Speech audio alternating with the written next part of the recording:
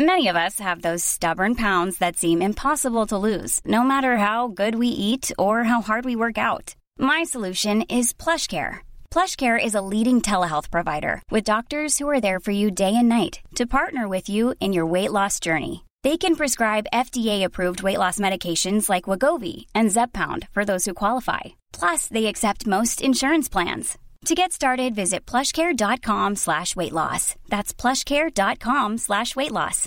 One size fits all seems like a good idea for clothes until you try them on. Same goes for healthcare. That's why United Healthcare offers flexible, budget-friendly coverage for medical, vision, dental, and more. Learn more at uh1.com.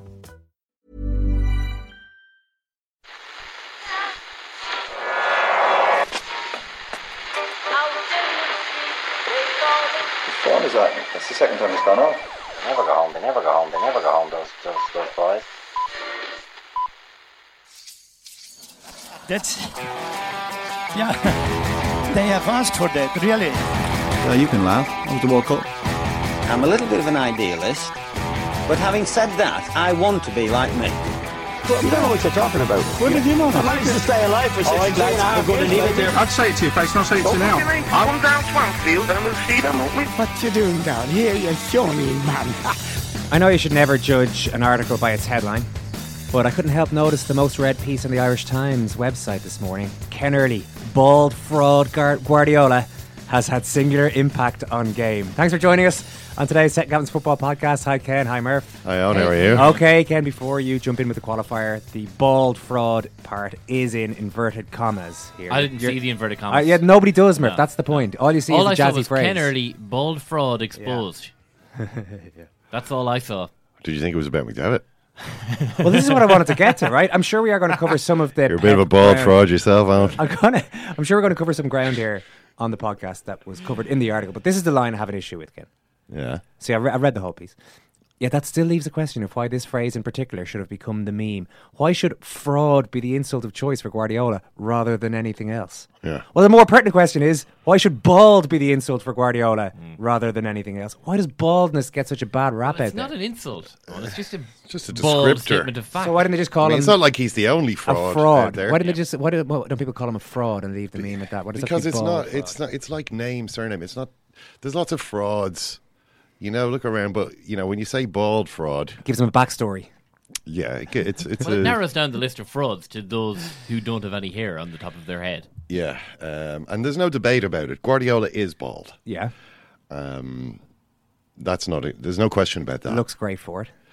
Well, that's one. He does. I think he looks very handsome. He'd still rather have hair, though. No, you see, that's where you're getting it all wrong. The question is more about why fraud? Because it's not like fraud is thrown around that often. I'm going to say the question is still about baldness. You guys just don't understand. It's actually a weight off your mind. When the worst happens and the hair goes, you just forget about it. That's one less worry. So it leaves people like myself and Pep with time free to think up, in my case, how to present ways of presenting the best damn podcast I can do. I know, and, for him, it gives him time to reinvent the game of football. If only I could dedicate my time, all the time I spend on hair preparation every day, if I could just channel all of that energy. You might be sitting in the big chair here, Murph. Who knows? Maybe I'll shave it off. Someone actually tweeted me. You should definitely shave your head. It would look kind of weird, but I'd like very weird. Mono on Twitter tweeted me saying, as a Balding City fan, I find the choice of on-page advertising tough to take, and well, that's it, Owen. He's given me a screenshot here of this awful ad, which just shows a picture of a man's balding crown with what appears to be a female finger pointing at it. Yeah. Some sort of hair replacement. Is it a female finger? It's hard to tell, but it looks like it could be a woman's index finger pointing accusingly at a man's bald head. I mean, and I don't mean bald Guardiola bald. I mean balding. Like maybe you should look into some treatments. Shaving treatments are very, very expensive. You know, I mean, I don't know if this guy's a Premier League football manager. I don't know if it's Antonio Conte because we only see that he's been reduced to just what's above the eyebrows. We don't care about anything below the eyebrows. But that's typical, isn't it? Because this man Mono says he's a Balding City fan. Hi, Mono. I'm making an assumption that Mono is a man because he's balding. But I thought, oh no. So I looked at the article, but when I look at the article, it shows me an ad for alcohol.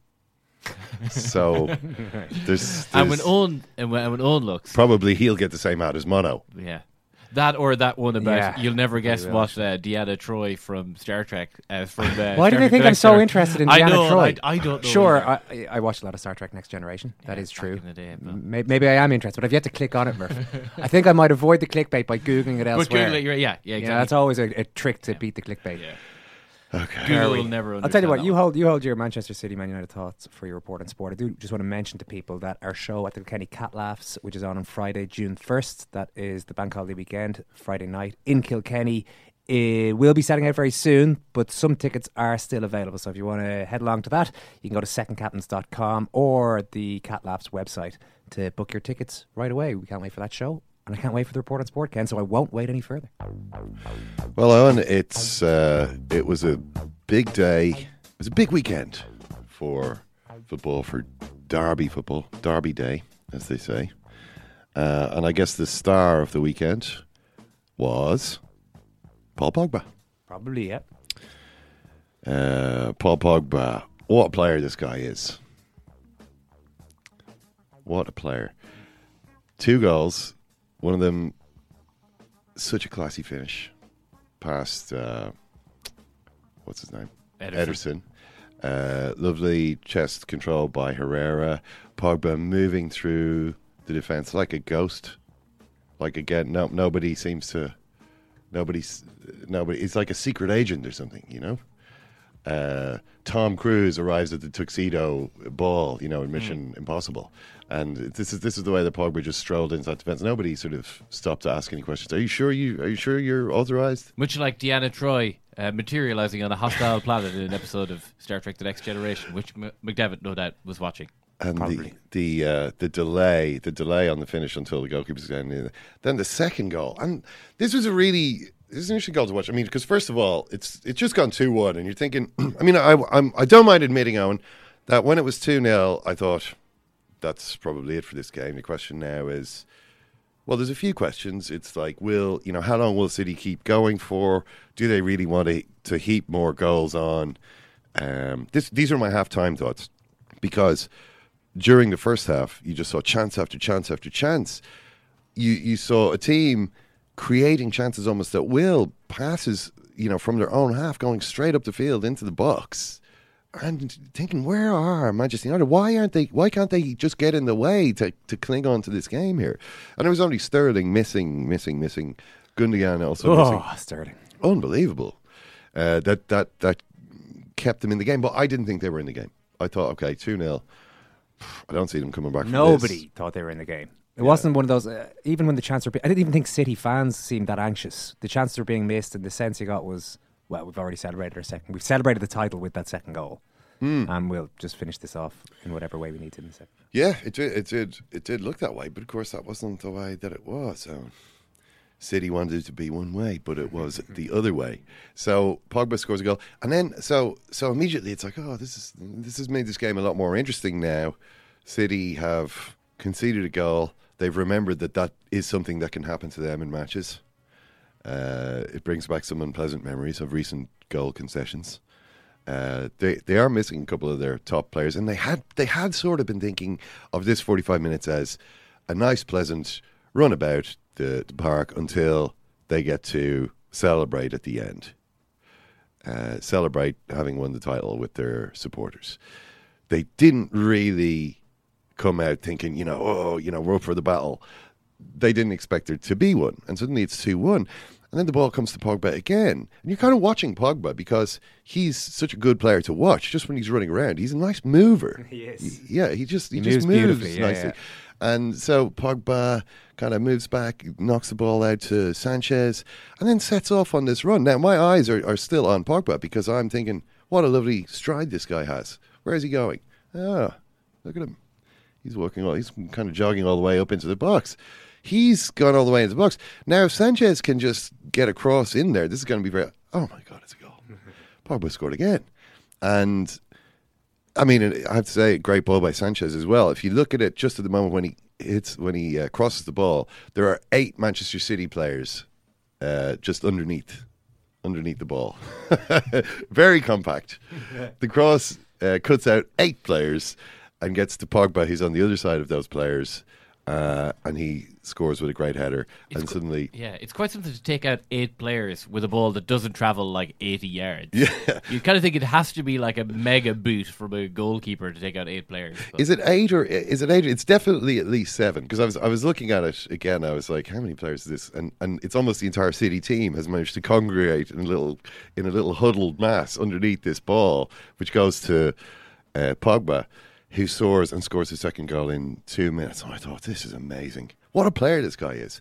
What a pity that he was injured for the 2 games Manchester United played against Sevilla. What a pity that he was unavailable for those 2 matches and didn't play any part. Oh, wait a second. He wasn't injured. Oh, sorry. Actually, Alan, sorry, I've got the team sheets in front of me here. You're right. Actually, he did. He came on. He came on as a substitute for who's this? Marwan Fellaini. Yeah. Marwan Fellaini played the game that Manchester United lost 2-1 to Sevilla at Old Trafford. Played most of the game. Pogba came on for the last 20 minutes or so. Scott McTominay played the other game. Pogba was sitting. Now, I think it's great that Jose Mourinho has, after 2 seasons, finally managed to figure out how to use his Paul Pogba action figure. Number 1, pick him in the team. Don't pick Fellaini or McTominay. Pick Pogba. That's step number 1 to getting the best out of your Paul Pogba world record transfer action figure. Step number 2, be 2-0 down at halftime if at all possible, so that the tactics go completely out the window. And maybe then, we'll see a little bit of freedom. We'll see a little bit of creativity. And at the end, you can take the credit. It doesn't matter that it's taken you 2 seasons to work out how this guy should actually be used on the field. Do you want to hear from the horse's mouth? I don't mean Mourinho, I mean from Paul Pogba. Pogba spoke after the game with Thierry Henry. This feature Sky have started to do. Sometimes Redknapp, sometimes Carragher, not till the end of the season. Thierry Henry standing there with Pogba, 2 legends of the French national team. Is it too early to call Pogba a legend? Henry still somehow strangely awkward. Even when, he's talking to Pogba sort of peer to peer, and yet somehow there's just... you always get the impression Henry could come out with some inadvertently spiky question. On this occasion, he didn't. He just asked a simple question, which got an interesting response. But we'll just play a bit of what Pogba had to say, because he's quite appreciative here of his teammate Alexis Sanchez. And the significant bit, the bit that I'm talking about, comes towards the end of this clip, and you'll know it when you hear it. Alexis, we know him. I know him, and before the game, he always tell me, when you pass me the ball, just make the run. I see you all the time. And I give as well the credit to Michael, because every time after a game, he showed me the video, make those runs. Michael Carrick? Carrick, yes. Wow, he's going to be on the staff soon, so maybe he's already showing you some stuff to do. Someone that helped me a lot with this, so every time after training or every time after a game, he say, come, look this run, it's very important. You can kill because nobody can stop you. So why didn't you do that before? It's hard to do this, to make this run when you play in 2. Okay. Because I have to stare. You have to control, mind control. And when we have 3 players, I know that Matty stay behind, and we have more freedom to go in front. It's hard to make this run when you play in 2, but when you have 3, then you can go.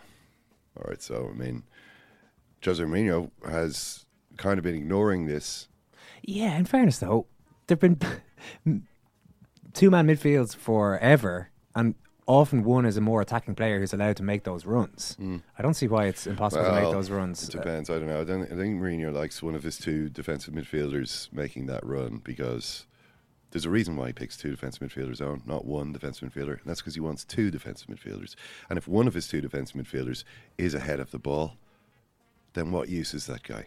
It's as though he's only got 1 defensive midfielder. So that's not good.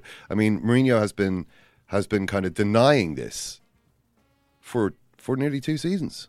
And, he says stuff like, some people, the Einsteins, the experts think midfielders should play without responsibility.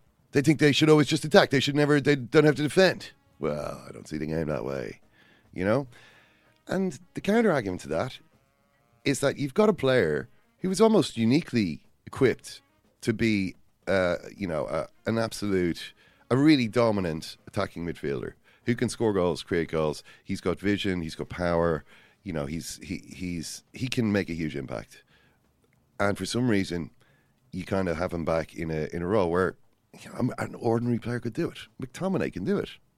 McTominay can maybe do it better because he's not as ambitious. He's not going to try risky things in an area of the field where you don't feel risk is appropriate. So you're wasting the ability of this player, you know. And what's more, we see a lot of, what was the Duncan Castles article the other day? The player is interested in fashion, shoes, music, and hair, or something like that. You see, like a footballer's wife from the 90s. You see what's happening here? What's that? Pogba's biggest issue in terms of his image. Hair. If he didn't have hair, a bald Paul Pogba would have no issues at all and would be revered as a hard man midfielder in British football. Yeah, that's probably true, actually. It's definitely true. I mean, hard man midfielders. Can you think of any hard man midfielders who have paid a lot of attention to their hair? I mean, has Kante ever had a hairstyle? He's not really a hard man midfielder. He's more, Patrick Vieira David Batty always kept it simple. Don't think David Batty. Yeah, it was a keep it simple type of. Roy Keane let it grow out, but I don't think with any particular rhyme or reason, and then just shaved it off, and did look more fearsome when shaved off, I would argue. Yeah. I'm trying to think. I mean, Didier Deschamps, short back and sides. Was he even there was a haircut you could set your watch to. He really could. He looked like it was like when you look at photos. Emmanuel Petit. Now there is one. Not really a hard man though. Not really a hard man midfielder. I mean, sure. There's a man who's never been tackled in midfield by Emmanuel Petit in his Arsenal. Emmanuel Petit didn't have a hairstyle. He just had long hair in a ponytail. It wasn't it was the turn of the millennium, Ken. That was pretty ballsy, I would have thought. Not in France. Yeah, he brought that all the way over to England again. Not in France. I mean, Deschamps was one of those players how, you look at old photographs, you're like, how did young people in the past look so old? It's like when you look at photographs in the 90s of Deschamps' team, it's like, how does Deschamps look so old in these photographs? He's only like 27. Yeah, but, you got to put Petit in the milieu of the time. I mean, he was in London 95, 96, 97, all that. It was a very uncool haircut to have. Yeah. I don't know, Ken. Yeah. Well, Souness had a perm, did he? Who? Souness had a perm at one stage. He did, but they all did. That was kind of just, it was almost a herding thing. Everyone in the team had a permanent moustache, so it wasn't like, it would have been more daring and individualistic. Not to have had a perm. Exactly.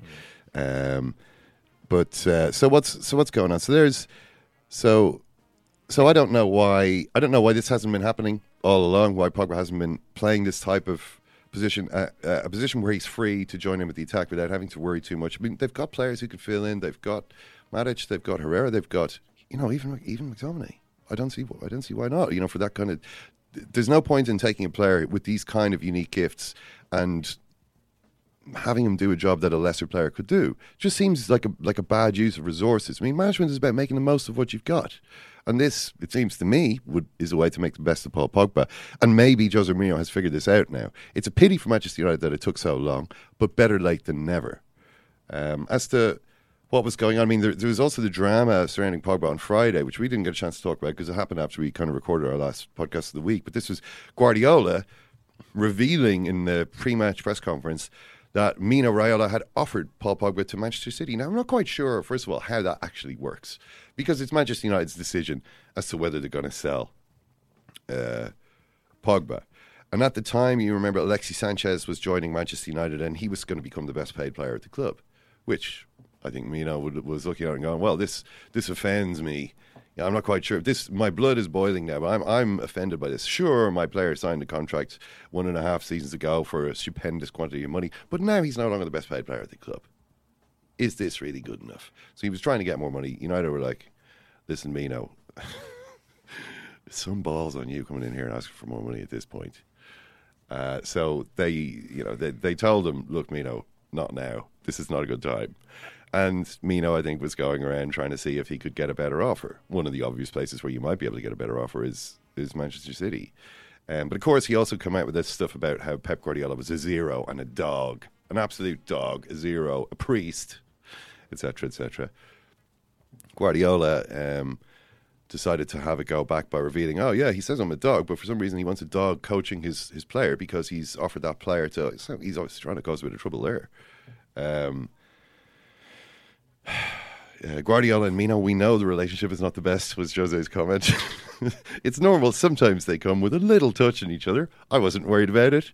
A little touchy. I have to say it has mainly been Mino, having pops with Guardiola down the years. So you don't have any problem with Guardiola having to pop back and revealing that information?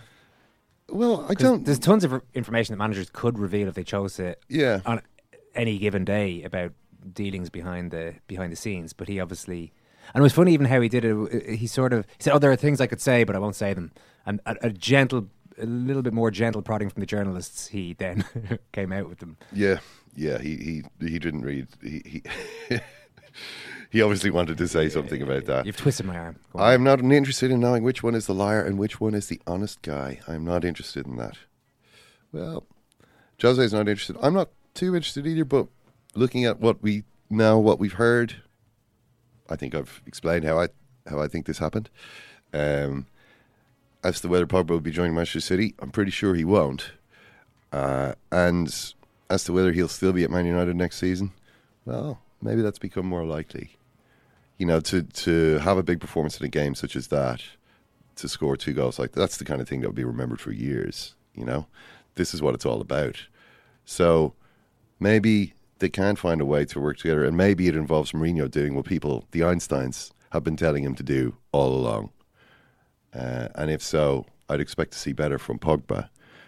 Anyway. We'll be talking more about City and United in a few minutes. We'll be talking more about City and United now. Don't worry about it. Yeah. Oh, you're going to continue. That was my attempt to prod you on to Spurs, because I know you want to talk about Spurs. Oh, no, we'll get to Spurs. It's your report on sport, Ken. There was the Herrera's. I'm little other than a bald presenter here. I prod you along. I don't know if City are getting a bit rattled here. I mean, there was the whole thing with the bus last week. Guardiola can bring it to the door. And then there's Herrera spitting on their crest. And, I mean, I find this absolutely unbelievable. Some of the papers reporting City, for instance, The Guardian, City believed the Spaniards spat on the crest intentionally. The crest, this is the big floor crest, Manchester City's crest, on the way into the tunnel at half time. Herrera spat. I mean, the idea that he's done that deliberately to spit on their crest. I mean, okay, there's video evidence clearly showing him spitting on the crest. But they spit all the time. It's a hard one to prove. That's what you're saying. It's completely ridiculous. Utterly ridiculous.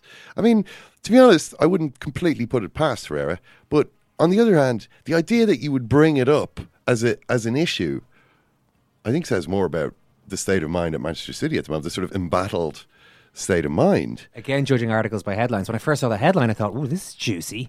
Yeah. What Manchester City player was wearing this jersey with this Man City crest on? Why aren't we talking about him spitting on a play? And all right, it's a crest on the ground painted on there. I mean, but if there is that sort of embattled feeling at City, maybe they're reflecting or mirroring the mood of their manager, And this is like Guardiola talking after the game about, I have to think about this. I've dropped a lot of Champions League games in 10 or 15 minutes. I have to think about this.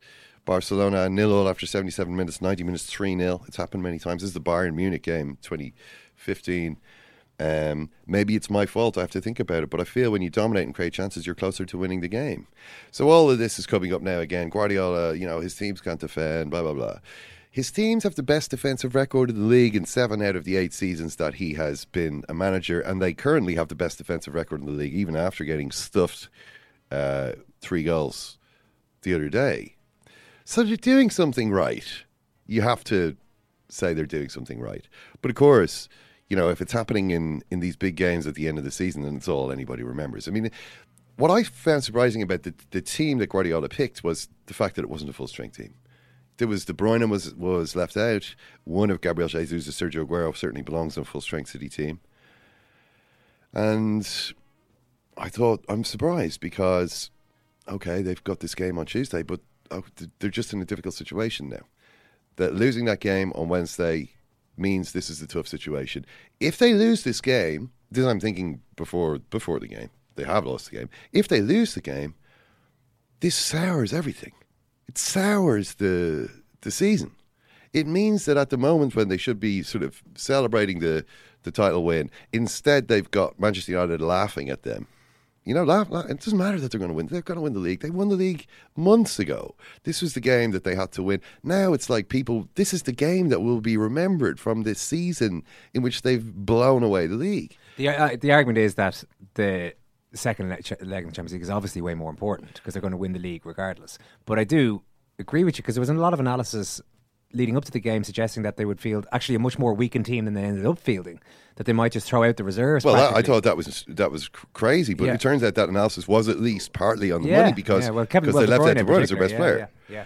And now I think that's stupid because they're still in the way that you would look at it if you were AlphaGo is to say, although I'm assuming this about AlphaGo, I don't know, maybe AlphaGo would be more holistic in its judgment.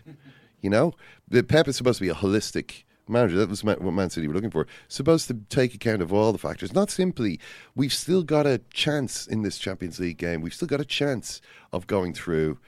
Whereas with the league, it doesn't matter if we lose this game because our chance of winning the league is like 99.9%. Even if we lose, it's still 99.9%. Whereas with the Champions League, we need to sort of focus on that totally now, but that's ignoring the fact that it's against Manchester United. It's ignoring how important the game is for all the supporters. It's ignoring the psychological effect that it's going to have on your team. The best thing to do would have been to go and to have two halves like the first half. If they managed to remember what a good team they are. Instead of which, it's like we've got the glassiest glass jaw in the history of glass. It's like we're just this crystal mandible that it's like, what are we like? You know what I mean? We could blow up at any moment. Guardiola, I've got to think about that. What? And Guardiola, does he look? It's possible that at this point in the season, the most important thing a manager has to do is to look and sound and feel confident, like to try to get everybody thinking that way. Because instead what we saw from Pep, did you see the video of him in the press conference before the game with the phones?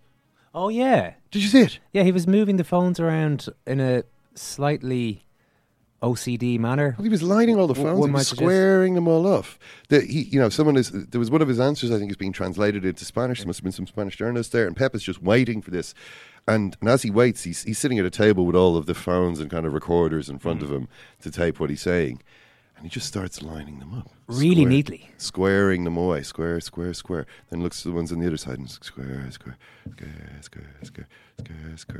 And I was thinking, Pep, do you realise you're on camera? Like, stop doing this. I thought it was quite an interesting insight into how his mind works. Do you think that he looked panicky? That was a sign that he's engaging in like self-comforting sort of behaviour, trying to tidy up. Oh, this should be tidy. It should be tidy. The chaos of this table. I can't. It's not. I think you might be ascribing too much. I mean, I find myself doing that from time to time when I'm. Do you? Well, if there's a ton of stuff on my desk, I'm going to try and clear it up. And if I can't walk to the bin and tidy all that up, then I'm probably going to try and make it as. I mean, I don't think I'm unique, and I don't think Pep Guardiola is unique in that either. Yeah, I think that fits into the type of person that you probably think Pep Guardiola is. Therefore, you're. I thought it made him look a bit antsy, to be honest, Kieran. Just a touch on the antsy side. Now, look, and okay, when you see him after the game, he's talking to Shrevesy. First of all, he gets stumped because Shrevesy throws something like, "How did that get away from you?" And Guardiola is like, "Get away, what?" And so once he kind of figures out what that means, he goes on and Shreves kind of asks him another couple of questions. And at some point, Guardiola's patience just snaps, and he's like, "Look, you have to try to understand. You have to try to, And he was basically like, "You don't understand. If you ask these kinds of questions, you just don't get it." So, which is again him being a bit patronising because you don't get to do that when you just lost in such an embarrassing way, and you've lost two matches in such an embarrassing. You don't really get to do that. I mean, I was thinking about the Muller-Wolf part. You remember the doctor at Bayern? Yep. Doctors of the Stars. He's been having a few pops at Pep recently. Well, he had a book out, didn't he? He did, and he was on some German chat show where he went on and made more things. But the thing that he said about Pep was, I consider Pep Guardiola a person with low self-esteem. He will do everything to hide it from others. Now, I don't know if that's true.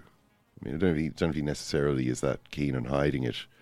Sometimes you can sometimes he doesn't hide it that well. He seems to live in constant fear of losing power and authority rather than defeats, says Müller-Wohlfahrt. Now, I'm not sure about that either. I actually think Pep seems really afraid. I rarely see a manager suffer as obviously and as much with a defeat. It's like, oh God. And I think he, I don't agree with this, but he did criticize him as well for, this is Müller-Wohlfahrt, when he went to the chat show, he was like, the thing I didn't like about this guy was it was always about the player being ready to play rather than the health of the player. It wasn't about the health of the player. It was, can you get them on the field? And if not, why not? And I just thought this was disgusting because I'm patient first. As a physician, it's all about the patient. And I thought, this is a bit rich. This is a bit rich coming from the guy who stood there on the sideline at the Maracana and watched the concussed Christoph Kramer stagger around the pitch for 15 minutes until he collapsed and was stretchered off. This is the guy for whom health and the patient comes first. Müller-Wohlfahrt was there. Oh, some of us haven't forgotten. I think it was Otamendi who laid him out. It was Otamendi or the other Ezekiel Garay, one of the big Argentine centre halves, planted a shoulder into the head of Kramer, dropped him. He was sparked out. Müller-Wohlfahrt runs on. I think he's all right. 15 minutes of Kramer sleepwalking around. He still can't remember a single detail of the World Cup final, by the way. He collapsed and they had to cart him off. So that's Müller-Wohlfahrt. That everyone makes mistakes, I suppose. But this idea that, constant fear of losing power and authority, it feeds into very much what this sort of Zlatan attitude, to Guardiola. Like he's actually a kind of a nervous wreck. And I don't know, I mean, seeing him over the last little while, you can imagine just Ribery and Mandzukic and Zlatan and all of these kinds of players who disliked Guardiola and think he's like a joke. A bald fraud. Exactly. Feeling delighted with themselves. I mean, there's still a chance. There's still a chance tomorrow. Get the first goal in this game tomorrow. Who knows? It's like, it's a nervy enough situation that Liverpool are in. I mean, what we've seen is two matches in which one of the teams scored 3 goals in 45 minutes. And City have 90 minutes to score 3 goals. Or maybe 4. Or maybe 5. I mean... And not concede any. Well... If they score 3 or 4. All I'm saying is it ain't over till it's over, Owen. Yep. But it's looking pretty... it's looking grim at the moment. Now, there's a couple of other things we should mention. I see that Mohamed Salah has won the PFA Player of the Month for the 4th time in a row. Or not rather, for the 4th time this season. And... Well, I don't know when the votes are done. I mean, it seems like the voting has kind of taken place in the last couple of weeks. And it probably is between him and Kevin De Bruyne now. And it could be, I mean, they just faced off in a big game there, and I suppose we'll be doing so again tomorrow night. And so that was the one who kind of came out on top. But also involved in this race is Harry Kane. And I don't know if you saw any of the Tottenham game against Stoke, and I was watching it. It was actually a very good game. Harry Kane scored a goal, or at least he thought he had, but they took it off him, Owen. Yeah, he wasn't happy. He was adamant that he had scored. Ericsson walked past him in the post-match interview. He's like, "Stop going on about the goal, please. I swear on my daughter's life that I touched the ball," says Harry Kane. But there's nothing I can do. If they turn it around, they turn it around. Have you ever heard a man so desperate for a goal bonus? Yeah. If they turn around, they turn around. If they take my word, they can take my word. It is what it is. The most important thing is that we won the game. Now, of course, Harry Kane gets paid less than his chairman, Daniel Levy. And those goal bonuses do add up. This was put to Maurizio Pochettino before the game. It turns out Daniel Levy just doubled his own pay and is paying himself more than anybody at the club. I mean, what does that do to your all for one for all ethos here at Tottenham, Maurizio? I think if the sum is true, well done, says Pochettino. It is true because it's in your accounts. It's £6,013,000. My feeling is he deserves it. because he's working so hard for the club. He's doing a fantastic job for 16 or 17 years. It's not an issue. It's not a problem for the players or for us, as Pochettino, whose best defender of last season, Toby Alderweireld, is leaving the club, apparently so angry is he with the pay situation. I think it's a question maybe we talk too much about. I'm happy with my salary. I'm not comparing my salary with anyone else's. If I'm happy, I sign my contract, and then I cannot complain because no one puts a gun against my head. Now, that's true. But it's true in one sense. You signed the contract, you agreed to work for this, how can you complain? Well, the reason you're complaining is because you've learned new information since signing the contract. The same guy who was telling you that we needed to keep your wages under control is paying himself way more than you're getting. Apparently you don't need to keep his wages under control. So that sort of does change things. You know, Pochettino is trying to kind of wave this away, but he's saying all the right things. Yeah, although, you know, if it's about working hard being reflected in your salary, then I expect big pay rises all around at Tottenham because I see a lot of guys working very hard. I mean, in this game, they had to work hard. Stoke, obviously, a relegation threatened, desperate situation for them. Did quite well in the first half. Eriksen eventually got the goal. Then Stoke equalised, and this was an interesting situation. Mambiram Diouf threw in goal, clattered by Lloris, then got to his feet, kind of looked around, spotted the ball, rolled it into the net, and collapsed to the ground. And was like, well, I was having Kramer flashbacks to the World Cup final. You know, I was like, look at the state of Diouf. And then watching him, in this, they left him on. Watching him in the subsequent moves, I'm like, Diouf is moving very strangely. He's kind of, his arms are kind of waving around, flopping by his sides as he tries to lurch around the field. I mean, surely they'd be better off with someone else on here. And then eventually, Stoke, at 2-1 down, there's a great break by one of the midfielders, and they've got a 5-on-1 break. When was the last time you saw a 5-on-1 break? But unfortunately for them, the ball is at the feet of Mambiram Diouf, who has no idea what's going on around him. And he thinks it's a 10-on-2 break. And he kind of wanders into the box, looks around in a confused manner, and doesn't do anything. And that was possibly the end of Stoke's 10 years in the Premier League right there.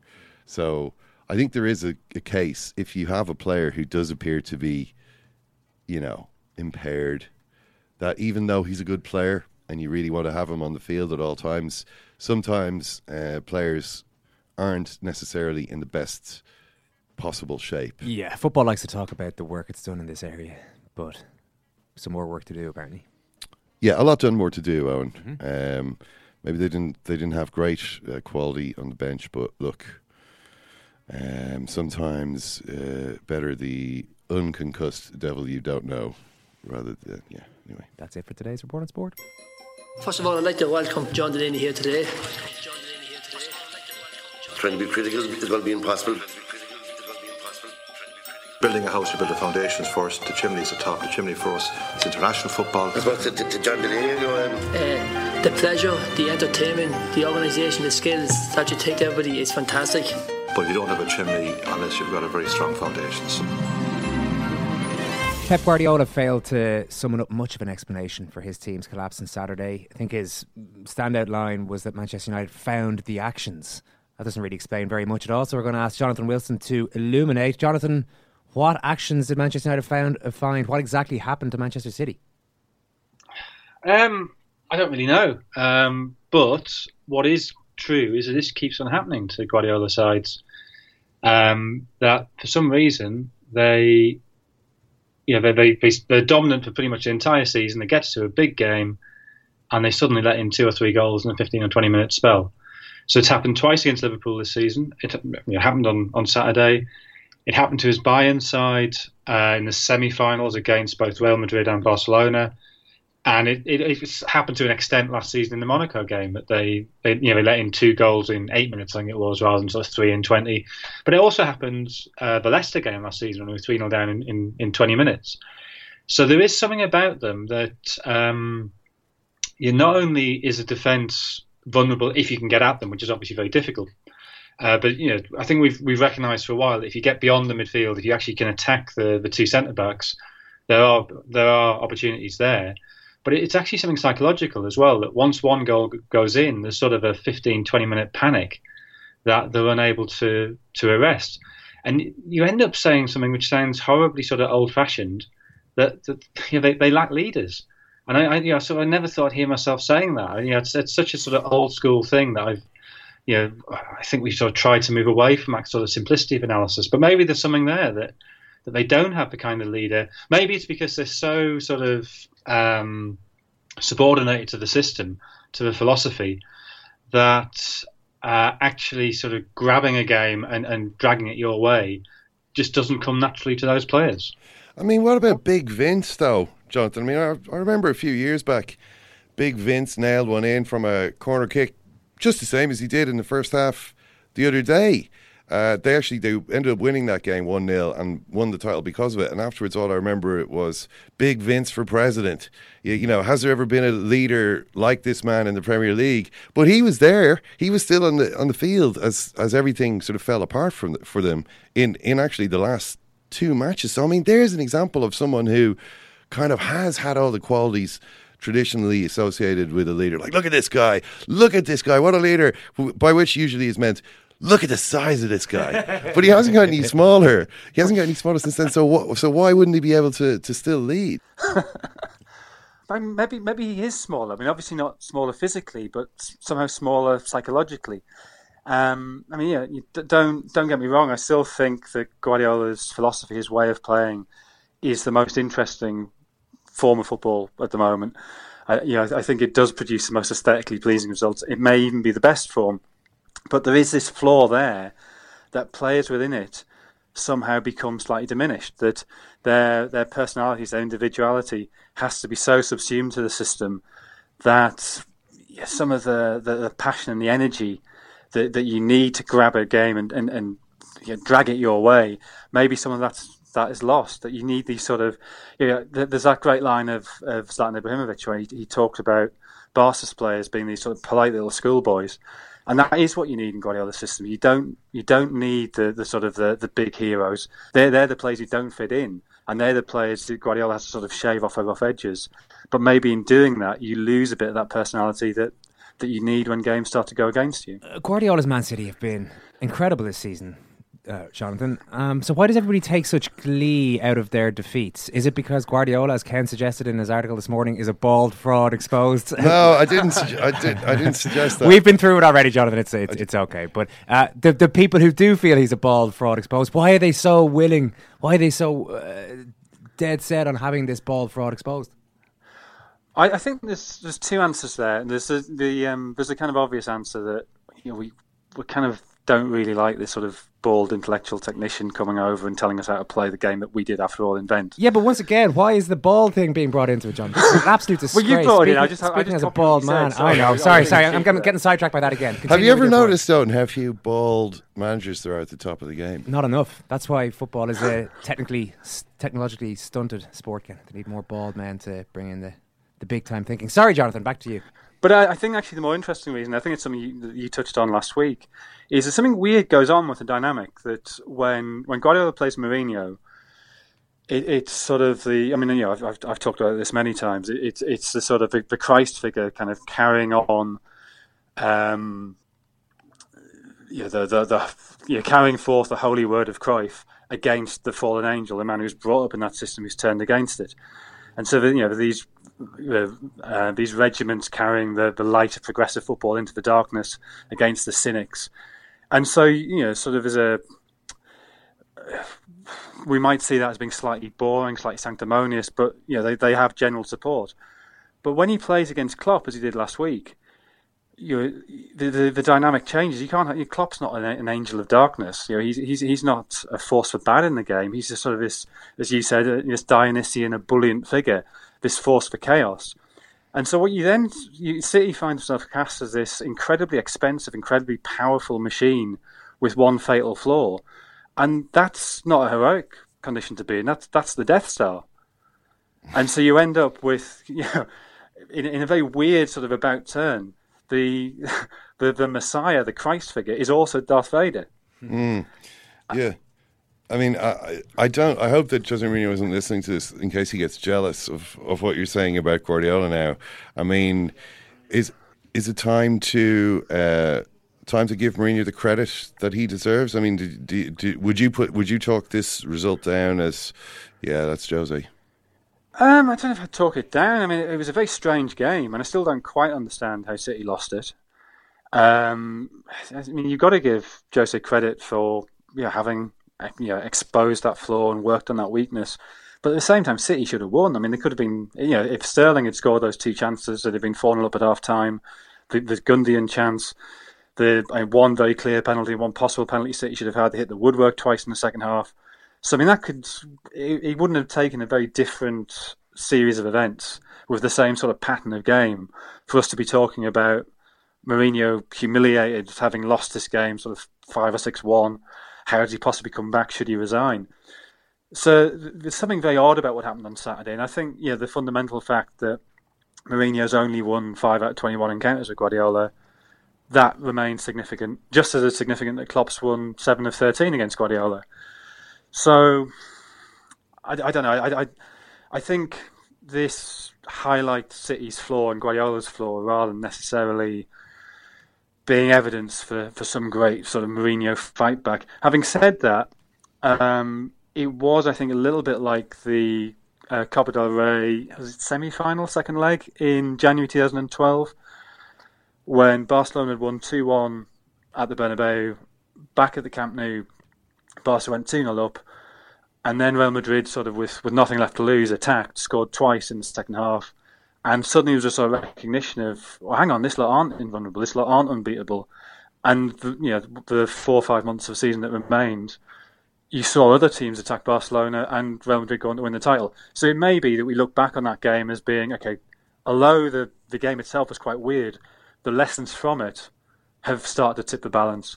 But, that's something that we find out next season. Yeah, well, do you think that we will see, for instance, more of Paul Pogba playing the kind of way that he was playing on Saturday? I mean, okay, the circumstances were strange, as you've mentioned. When you go 2-0 down, you don't really have anything to lose anymore, and maybe the mentality is a little bit different. But this was the kind of performance. Pogba was doing the kind of things that everybody was expecting to see most of the time from him. Well, he was in the second half. In the first half, he was doing the kind of things he's been doing all season. Now he's been criticising him for. In the first half performance, he was just awful. Mourinho said, I said to my midfielders, you can't be any better than you were. I mean, do you think that was a kind of a sarcastic dig at Paul Pogba, or was it some kind of insincerity from Mourinho? I mean, he did make a point of saying, I couldn't have asked for more from them. For more from them in the first half, they were that good. Wow, I'm okay. I have to say, when I was watching it, I did. Yeah, I did think the same way as you, because he was doing the sort of stuff that is going to annoy Mourinho. Like when any midfield player dribbles the ball in his own half and then loses it, that Mourinho is going to be angry with that. Yeah, and there was a moment when he was out-muscled by Raheem Sterling. As I say, his touch looked heavy. He just looked a player sort of, who lost faith in himself. And then suddenly he scores and everything's very different, and that's the sort of Pogba that we want to see.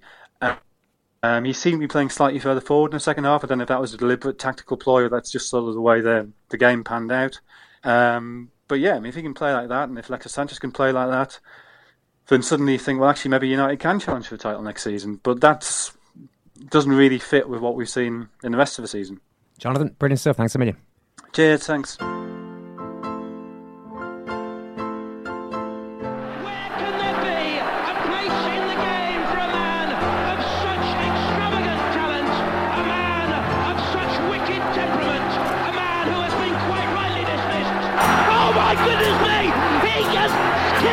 Punched the fan! Eric Cantona has jumped in and scissor kung fu kick a fan! Manchester United fans are coming across! I have never seen as disgraceful an incident as that in all my years in football!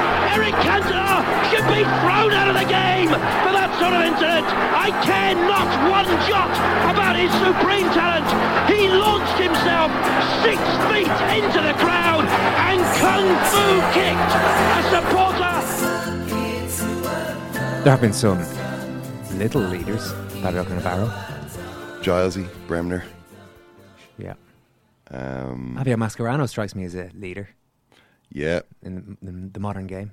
Not particularly a big fella. What about Lionel Messi, Owen? What about Messi? So there are different is types he not of more of a leadership, leader? When he scores a hat-trick, as he did the other on Saturday night, is that not leadership? That's a kind of leadership. It's true.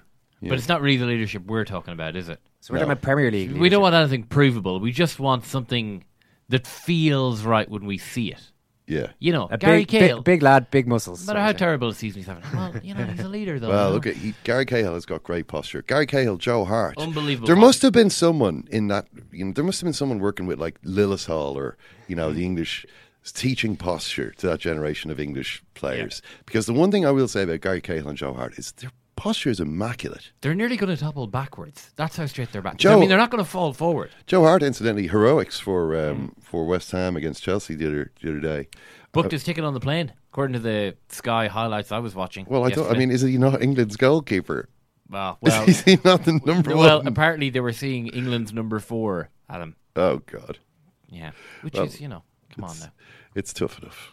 The big question for Manchester City now is not when they'll wrap up the league, because they'll presumably do that in their next game, but can they pull the Champions League quarter-final against Liverpool out of the bag tomorrow night? As you know, this Monday podcast is open to everyone, but if you're signed up to the World Service, you'll get your Champions League pod with all the reaction during the week. Kieran Canning has been at Pep Guardiola's press conference today. Kieran, was he in defiant mood? I think you could say he was positive Pep today. Sometimes with Guardiola, even when his teams are playing brilliant football and sweeping all before them, he's keen to try and play things down, whereas today I think he realises, given what's happened in the past week, that what City need is a positive message, in the sense that this really is possible tomorrow night, as tough as a task may be, to come back from 3-0 down, particularly against the Liverpool side that's going to love the way the game's set up tomorrow night with City having to come at them. But Guardiola went on some length really about no matter what happens tomorrow night, it's a pleasure to be the manager of this Manchester City team, and that sooner or later they will have a big defining European night. He was cautious to say that might not be tomorrow night, but given the way that they've improved this season from last, and he suggested that he believes that next season will be even better than this, that sooner or later City will get it right in Europe. Was there much raking over the embers of Saturday? I mean, I know you were there. Maybe you have a better idea or can give us a better description of why the game changed so radically. Guardiola's comment was they found the actions, which kind of he might as well have said they kicked the ball into our goal. I wondered if you had any clearer idea of what went on. No, I mean, I think it's if anyone wants to laugh, then have a look through some journalist timelines from Twitter timelines from the weekend to see what we were all saying at half time, because I think we all saw it going more 4-5-0 to City than United coming back. Pep has kind of consistently said, not just referring to Saturday, but also to the game at Anfield last week, he keeps going on the fact that it's only 10-15 minute periods that are costing City, and the opposition teams, as he puts it, arrives, they have 2 attacks and they score twice, without really going into the details of why that is and how City can stop that happening. And it's been a recurring theme of Guardiola's career, not just at City, but big European games. Bayern Munich against Barcelona, 0-0 at nearly 75 minutes, they lose 3-0. They conceded 3 times very quickly to Real Madrid, the semi-final in 2014 with Bayern. So it's possibly some sort of fragility within his teams, the way that they do tend to be so good. They tend to control the ball and thereby control the game for so long that when that control goes, even for short periods of time, they'll leave themselves so open. And I think that's what makes their task even more difficult tomorrow night, because they're going to have to go for it from the first whistle. And it's hard to think about a worse team to do that against than this current Liverpool team. So I think if City are going to go through, they're probably going to have to score 5 because you can't see them at the moment keeping a clean sheet. Well, if you were, do you believe they have a chance? If you were the one who was tasked with whipping them up into a pre-match frenzy, what would you say to them? I think they've got a chance. I think that, I know there's different circumstances here because Mane was sent off very early on, but there's no reason to suggest why something like that couldn't happen tomorrow night. The City beat Liverpool 5-0 earlier in the season, and with the amount of attacking talent they have, and Guardiola is very keen to stress that, referring to Saturday as well, that the number of chances that they create and do tend to create in every game, if they are clinical, that's another big if, but when you look at the City team of Saturday compared to what will play tomorrow night, if those 2 chances that Sterling had at 2-0 fall to Aguero, it could have been 4-0 before half time, and that tomorrow night City have to hold on to the hope that they will be as clinical as they possibly can be, and if they can, then obviously try and keep a clean sheet. But I think that's going to be the most difficult thing, and therefore they've just got to go for it and trust that their attacking football is going to be enough to get them through. Kieran Canning, thanks for the update. Thanks, guys.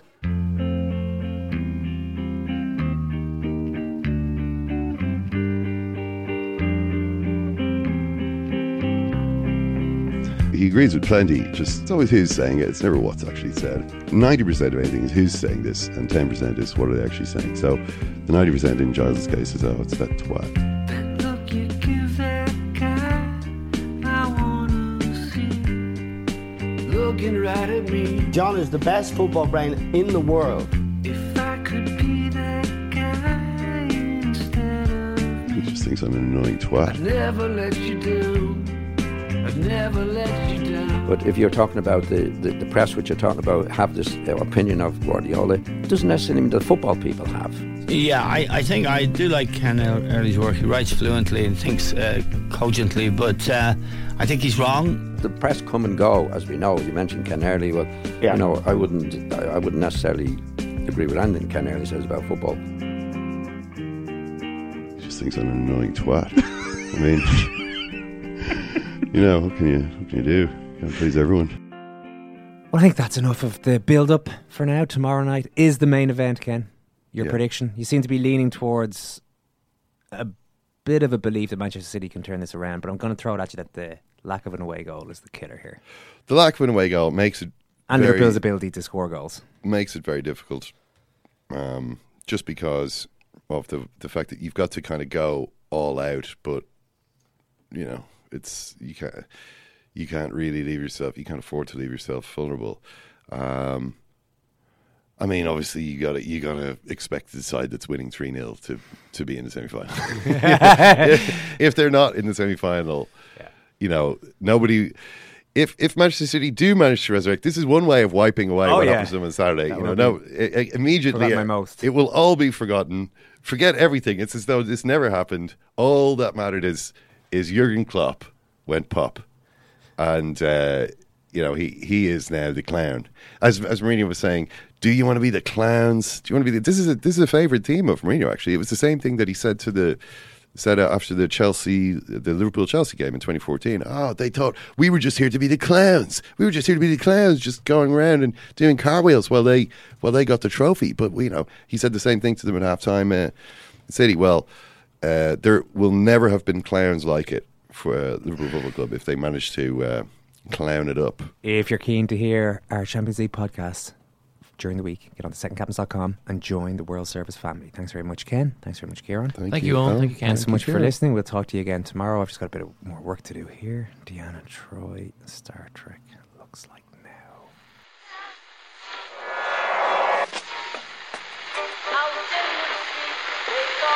What fun is that? That's the second time it's gone off. They never go home, those boys.